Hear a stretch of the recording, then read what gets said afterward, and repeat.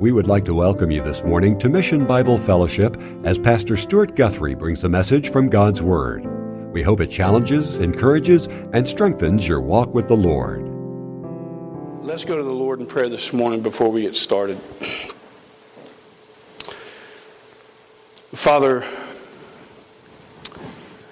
we know that you are all-powerful, that you are the creator of the heavens and the earth and everything that's within them, Lord. And we come to you today humbly, trusting in your ability to change our lives, Lord, from the inside out. Lord, we can dress pretty, we can look nice, we can be friendly. But God, only you can work on the inside.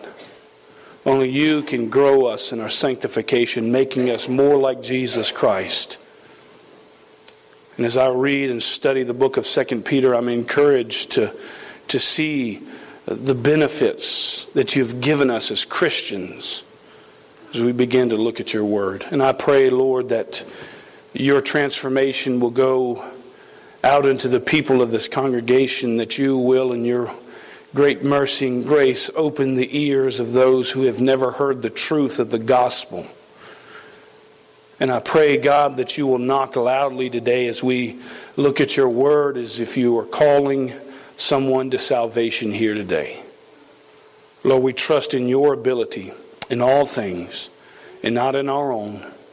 And I ask, Lord, that you fill me and empower me with the Spirit of God, that I might speak the truth in boldness, in accuracy, and in truth. And I ask these things in the name of Christ. Amen. Well, if you were not here last week, we began our study on the book of 2 Peter, and I'd like to bring you up to speed on what we talked about. Peter began this book, if you remember, with an introduction, and he spoke about himself. He told us a few things, and in verse 1, he begins to deal with the authorship of the book. He begins to tell us who this letter was written to. Now, it's not as clear as it was in the book of 1 Peter, but he also, if you remember, clarifies in chapter 3, verse 1, that this was the second letter that he had been writing to these people. And so it's the same people that had received the letter before. We know that it was Peter who wrote it, as he clarified that in the rest of the book. And if you remember, Peter claimed to be an apostle. He claimed to be a man that had seen Christ, that had witnessed the risen Lord, and he had been given gifts and signs and able to do miracles because of his apostleship. And so he had an authority to preach the truth of God's word. And if you recall, he also said that he was a humble servant. He was a doulos of God, called himself one of the lowest things that you could be called in that culture and in that day, a slave to Jesus. And as we carried into verse 2, we began there to teach about our need for knowledge and understanding our faith in Jesus Christ, in the person of Christ, in our salvation. We said there in that outline that to avoid false teachers, the second section was to avoid false teachers by understanding our faith. Now, if you were here last week, I changed salvation to faith because I told you as I go through this, I'll make some changes to it because the more I study, the more I understand, and the more I'm able to communicate then. And so I changed it to faith instead of salvation. But Peter wants us to have success over false teachers in these days in which we lived in the days in which they lived in. And so this begins with an understanding of your faith in the person of Christ. We understood that the faith that we have was something that was received. It's not something that you were able to earn by your own merit, something that you were able to accomplish by your own personal ability, but it was a divine gift from above. We know that it was by the righteousness of Christ, he lets us know, that we have been granted these abilities to have the forgiveness of God in our lives, and that knowledge of our faith in Christ will help Protect us from false teachers in our day, because many teachers will teach you there's something that you have to do to be saved. You'll have to do this or do that. And the reality is, Scripture says it's by faith alone, through Christ alone, that we inherit the kingdom of God. And so that's just a quick, brief look back on what we looked at last week. But this week, we're going to talk about our understanding of our faith in the power of God. Because of the fact that it's just as important for us to understand our faith in Christ, our salvation, we must also understand our faith in the power of God, so that we can avoid these false teachers of our days and grow in the grace and the knowledge of Jesus Christ. So last week we learned about our faith in the person of Christ, and this week we're going to learn about the power of Christ.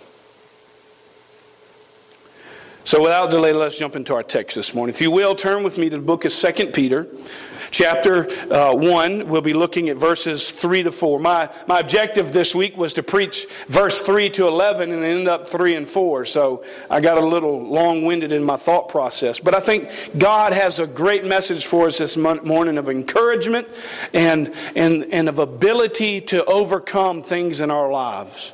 So beginning in verse 3, it says, "Seeing that His divine power has granted to us everything pertaining to life and godliness, through the true knowledge of Him who called us by His own glory and excellence. For by these He has granted to us His precious and magnificent promises, so that by them you may become partakers of the divine nature, having escaped the corruption that is in the world by lust." Now, last week we wrapped up our message, if you remember, by grace and peace being multiplied to us as Christians through our relationship with Jesus Christ, through knowing the person of Christ. And this week he continues, but instead of talking about faith in a person, he's talking about a power in a person. Faith in His power and the resources that we have, so to speak, when we receive Jesus Christ as our Lord and Savior. When we become knowledgeable, personal knowledge, personal relationship with Jesus. And so he says there in verse 3, "Seeing His divine power has granted to us everything pertaining to life and holiness, godliness." Seeing that His divine power. Whose divine power? What's he referring to here? And I think he's talking about Christ's divine power. Christ has made us use of His divine power in order that He might grant people, Christians, all of us, everything we need pertaining to life and godliness. Now, the Greek verb here for "has granted" simply means to give or to bestow or something that's given to someone. And it's used more often in the sense of when it's given by a king or a higher authority or a high official, and even the creator of the universe, God Himself. We see a picture of this type of granting when Joseph, if you recall there, took the body of Jesus and he was granted the body of Christ in the book of Mark chapter 15 verse 45. It's something that all believers are given at conversion. We have been granted everything pertaining to life and godliness as Christians. His divine power has granted us all things. And now the question that we need to be asking ourselves, and the question that I asked myself was, what does he mean when he says pertaining to life in godliness? What does that mean? What does that look like? How is that lived out in our daily lives? Now, as I studied these words, I asked myself the question, what does the phrase life and godliness mean? And listen, I want you to understand it's best understood not as two separate words, but two related words that bring forth one idea, one thought. They describe each other. Now, we call this kind of structure in English, here we go to English again. You know, the more I study God's Word, the more I become familiar with English. I didn't learn this stuff when I was in school because I didn't pay attention. But as I begin to study God's Word, I have to learn and understand what's happening. And they call this a hendidias. What simply means that the expression of an idea by the use, usually two independent words that's connected by the word and. And so you could say fat and happy. You could say tall and tough. It's two words that just help describe and make understood what's being communicated. And so when we look at this basic idea of each word representing a single concept, we see the word life and godliness. And when we look at that, we understand what it says. It means a godly life. To be what God wants us to be. To live the kind of life God wants us to live, and that's a godly life. And so Christ in His divine power has given believers everything that they need in order to live a godly life. The thing I want to ask you today is this. As you sit there in your seat and you sit there and you listen to me, I want to ask you this morning, do you feel like you're living a godly life? Or do you feel spiritually defeated, wore down, beat down?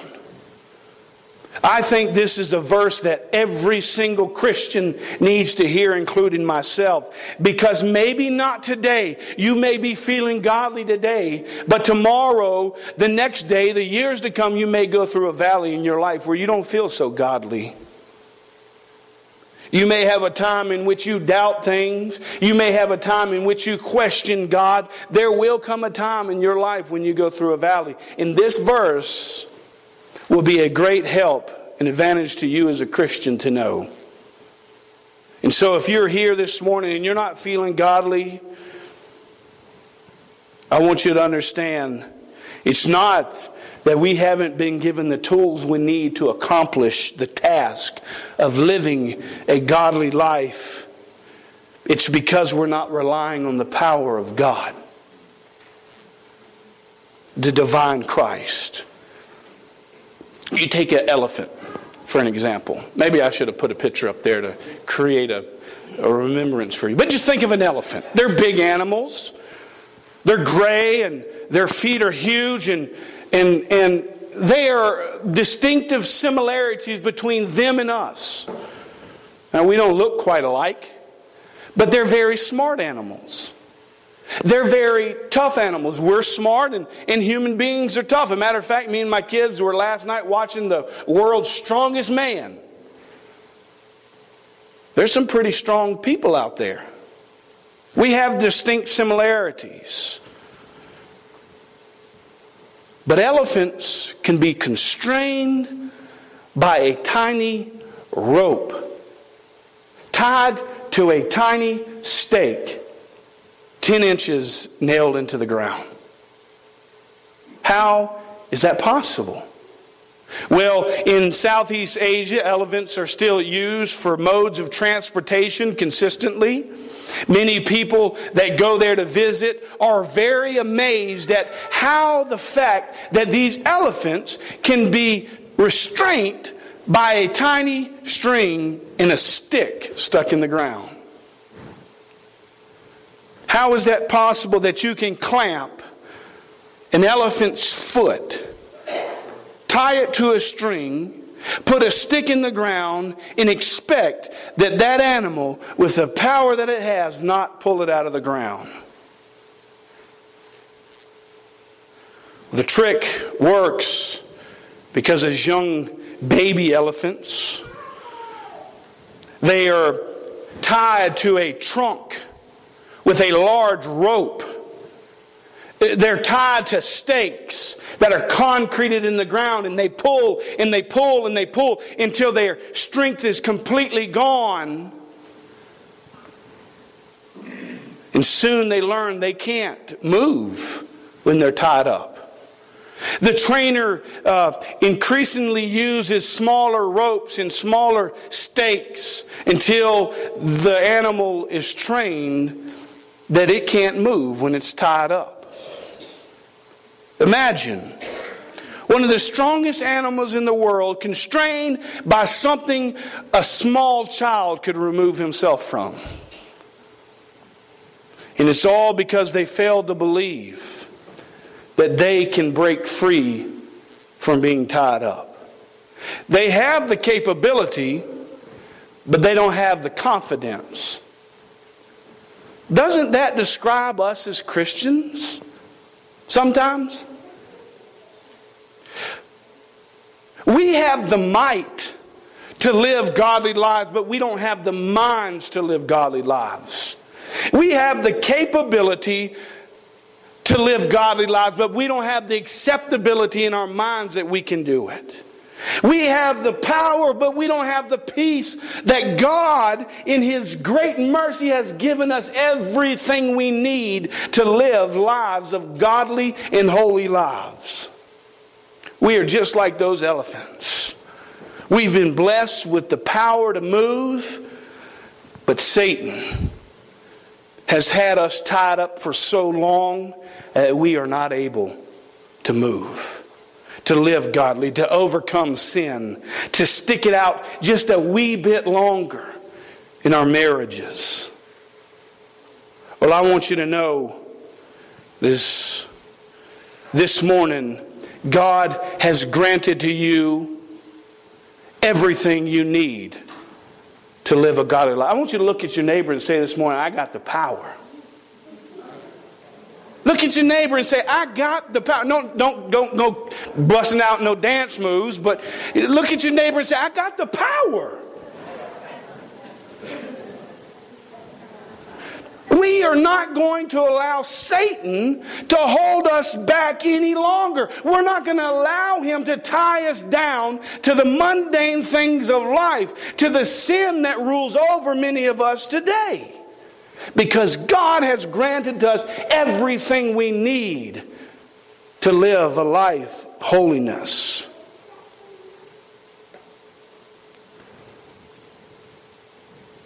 Scripture says, I've been crucified with Christ and no longer live, but it is Christ who lives in me. Now don't miss me this morning as if I'm talking of some self-ability in ourselves, that we have the power and the motivation through meditation or whatever the case. No, our ability is in Jesus Christ.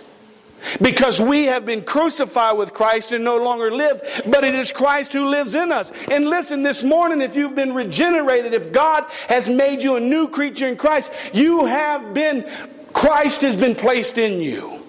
And it's no longer you who lives, but Christ who lives in you. And so when we do things that don't bring honor to glory to God, it's us living in our flesh, not God living through us. But God has given us everything we need in the power to overcome them.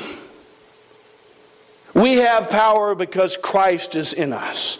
Listen, this morning, if you're struggling with pornography, if you're struggling with alcoholism, with adultery, with lust, with lying, with stealing, with idolatry, with homosexuality, fornication, hate, jealousy, envy, strife, unforgiveness in your life, whatever it may be, you fill in the blanks. Christ said that His divine power, the same power that created the heavens and the earth, the same power that created life and everything in it, the same power that sent plague after plague after plague to Pharaoh. It's the same power that split the Red Sea so that in the Exodus they could get through. It's the same power that the walls at Jericho was broken down. It's the same power that manna that God rained down from heaven so that they could eat in their times of need. It's the same power that we see when fire came down from heaven in Sodom and Gomorrah. It's the same power that when Christ hung on the cross, He completed our sin, past, present, and future, and it's the same power that rose Christ up from the dead that we have in Christ Jesus to live holy lives. This is a power that's unspeakable and unthinkable. And yet we stroll through life time after time again in our own flesh, tied up to a stake, unable to overcome sin in our life. And I'm just as guilty as you. But as I read this, I began to see, the divine power that God gives us is something special and real. And we don't have to be defeated anymore. We've been given everything we need. We simply need to rely on Jesus. I don't know about you, but I don't want to be the same man year after year after year until I'm looking at Jesus Christ in my face. I want to be transformed into a God-man that's used for the kingdom purposes. And if you're here this morning and you can look up here and you can say, you know what, I can't see much change in my life in the last 10 years. Listen, it may be the last year you walk on this earth. We want change. I want change in my life, and I want you to want change in your life. And what I'm telling you this morning is God has given you the ability to live that changed out life through the divine gifts that He's given.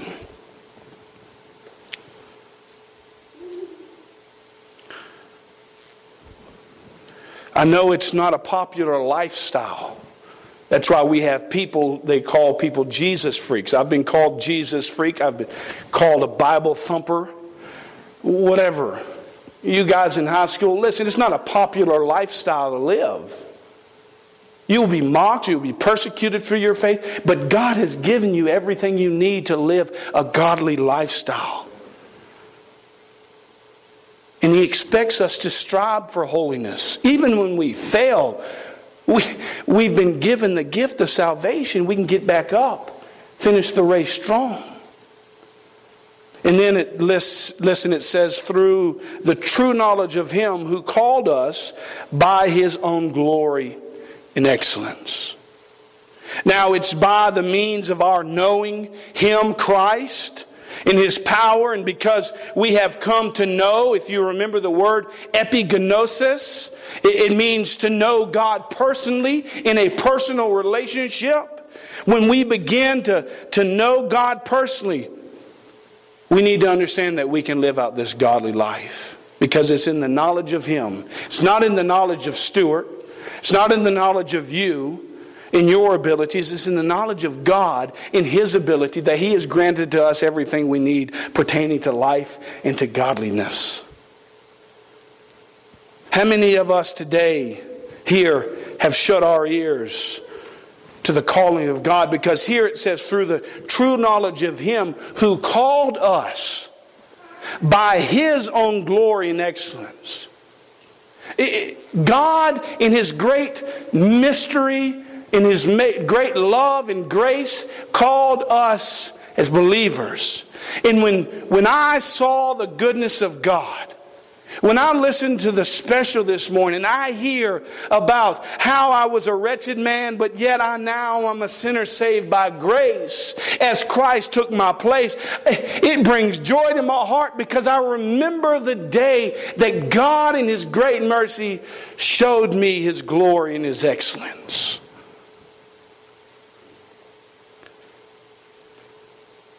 This is an awesome thing. But how many of you have closed your ears to the call of God this morning? If God is knocking on the door of your life today, I want to tell you, don't miss the opportunity. Don't walk out of those doors and fail to respond to the call of God in your life. You may be a Christian. He may be calling you to take the next step, to get out of that crib and get at the table and begin to eat on your own. And then get out of the table and get in the kitchen, begin to give spiritual food to people. Whatever it is God's calling you this morning, I want you to know, don't ignore the knock. Because He never promises tomorrow. But the day, the Bible says, today is the day of salvation. You see, God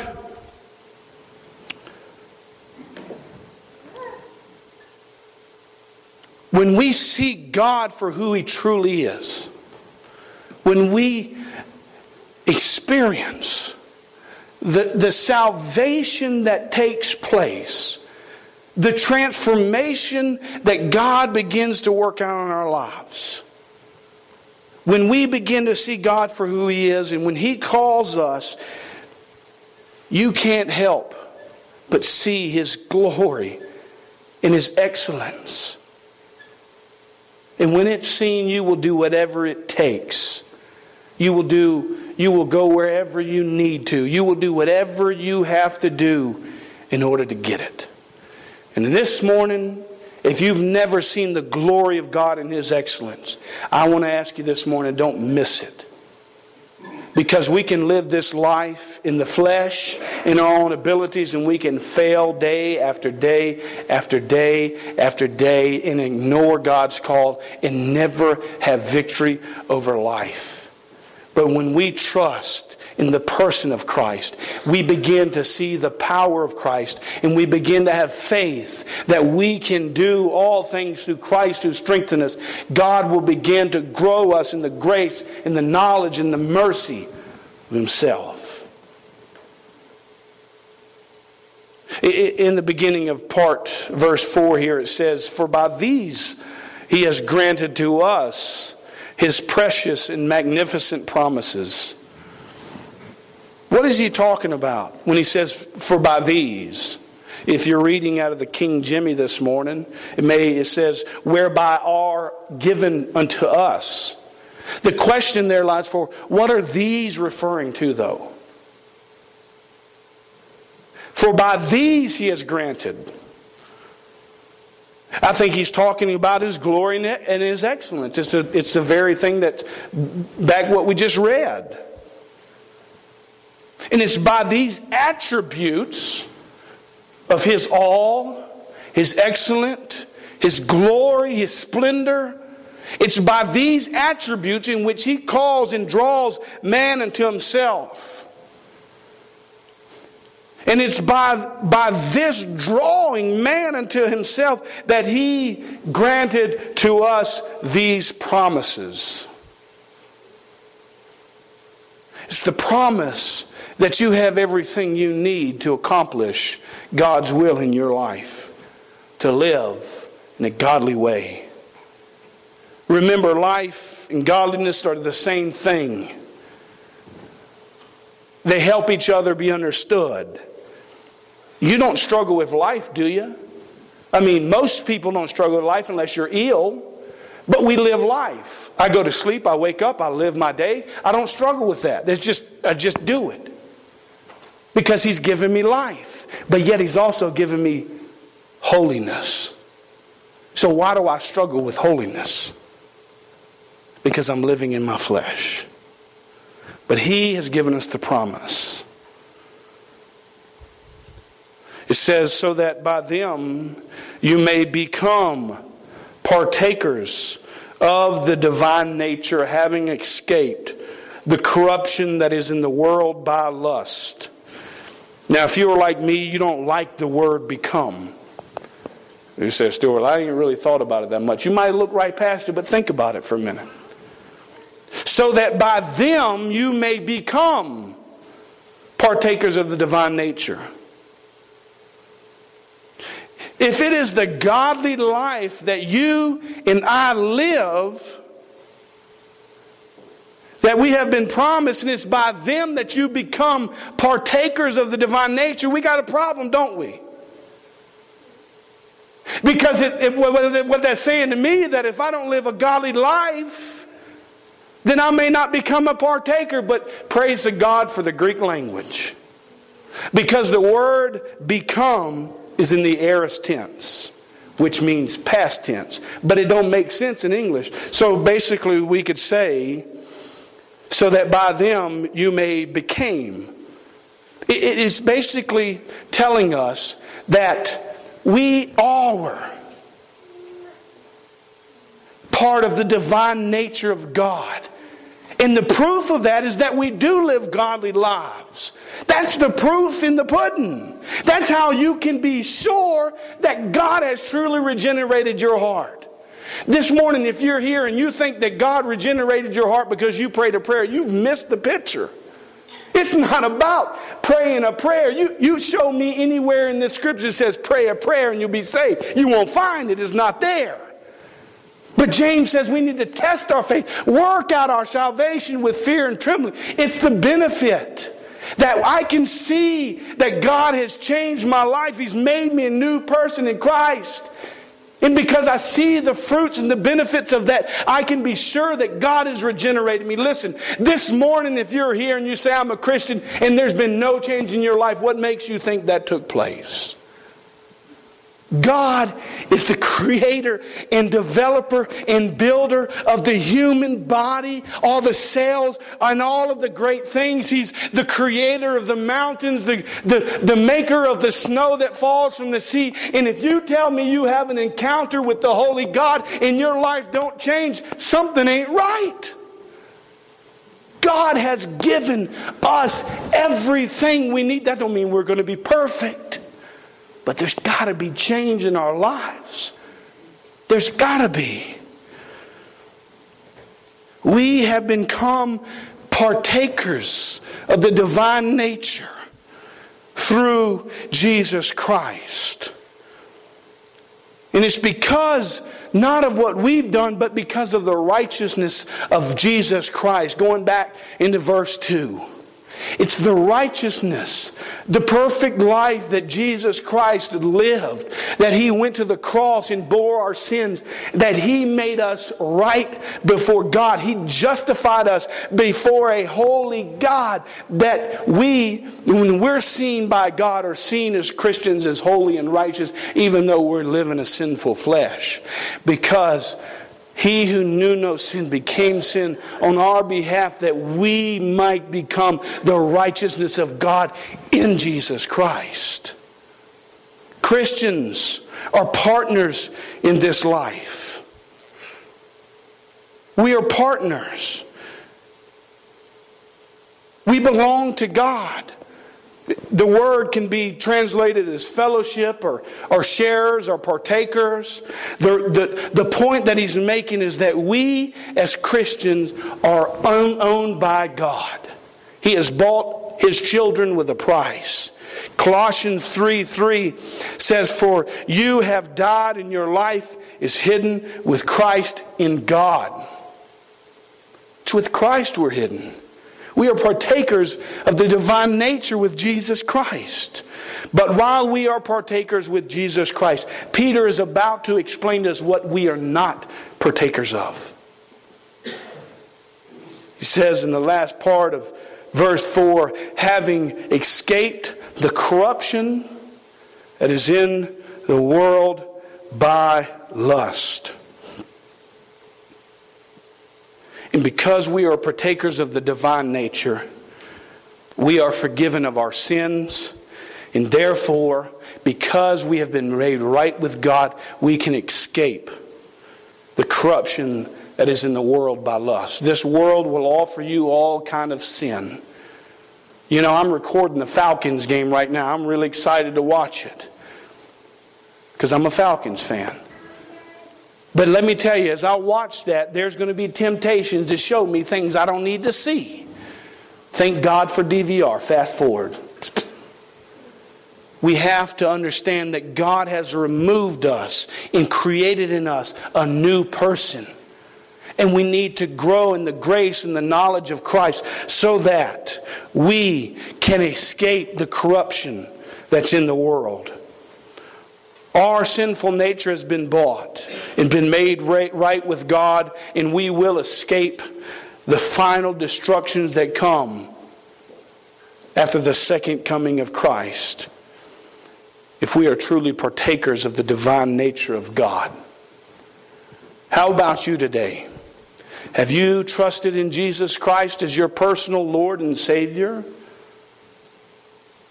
Are you seeing the godly life being in a process of growing?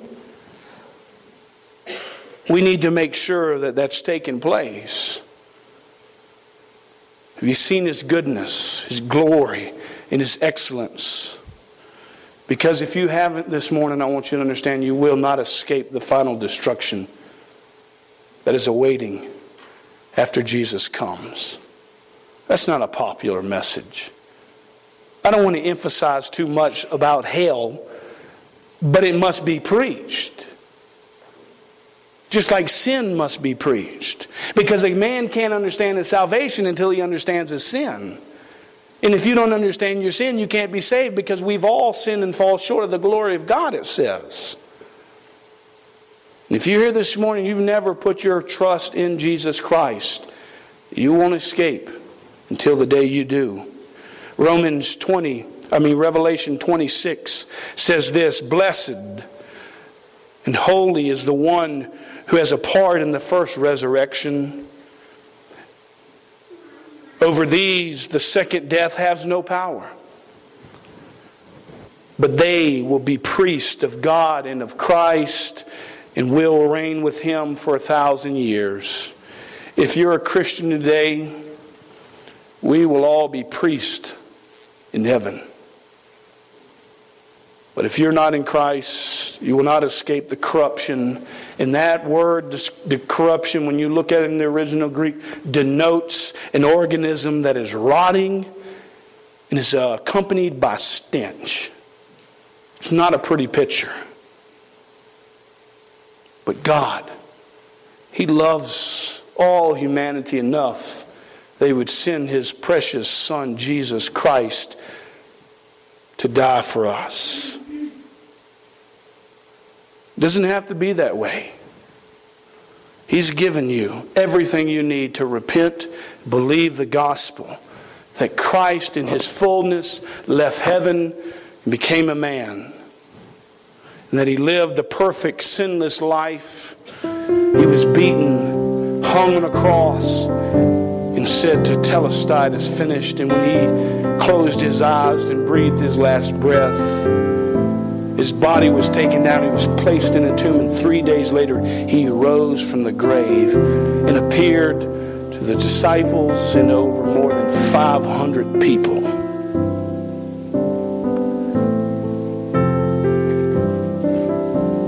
Are you living a defeated Christian life this morning? We don't want you to walk out of these doors feeling defeated. That's why I said, look at your neighbor and say, I have the power. Not in yourself, but in Christ. Because we do have the power to be successful Christians, to bring honor and glory to God in everything we do, everything we say, and everything we think. And when we don't, we're taking our tool bag off and we're setting it down and we're saying, I'm going to live in my own ability and in my own flesh, because God has given us everything we need pertaining to life, to godliness. And next week we'll be looking at the Christian's disciplines, but you'll have to be here to see that. And this morning I want you to know that I believe in a God that has given us the ability to live holy. And we need to hold each other accountable and to trust in the power of God just as much as we trust in the person of salvation. Let us pray.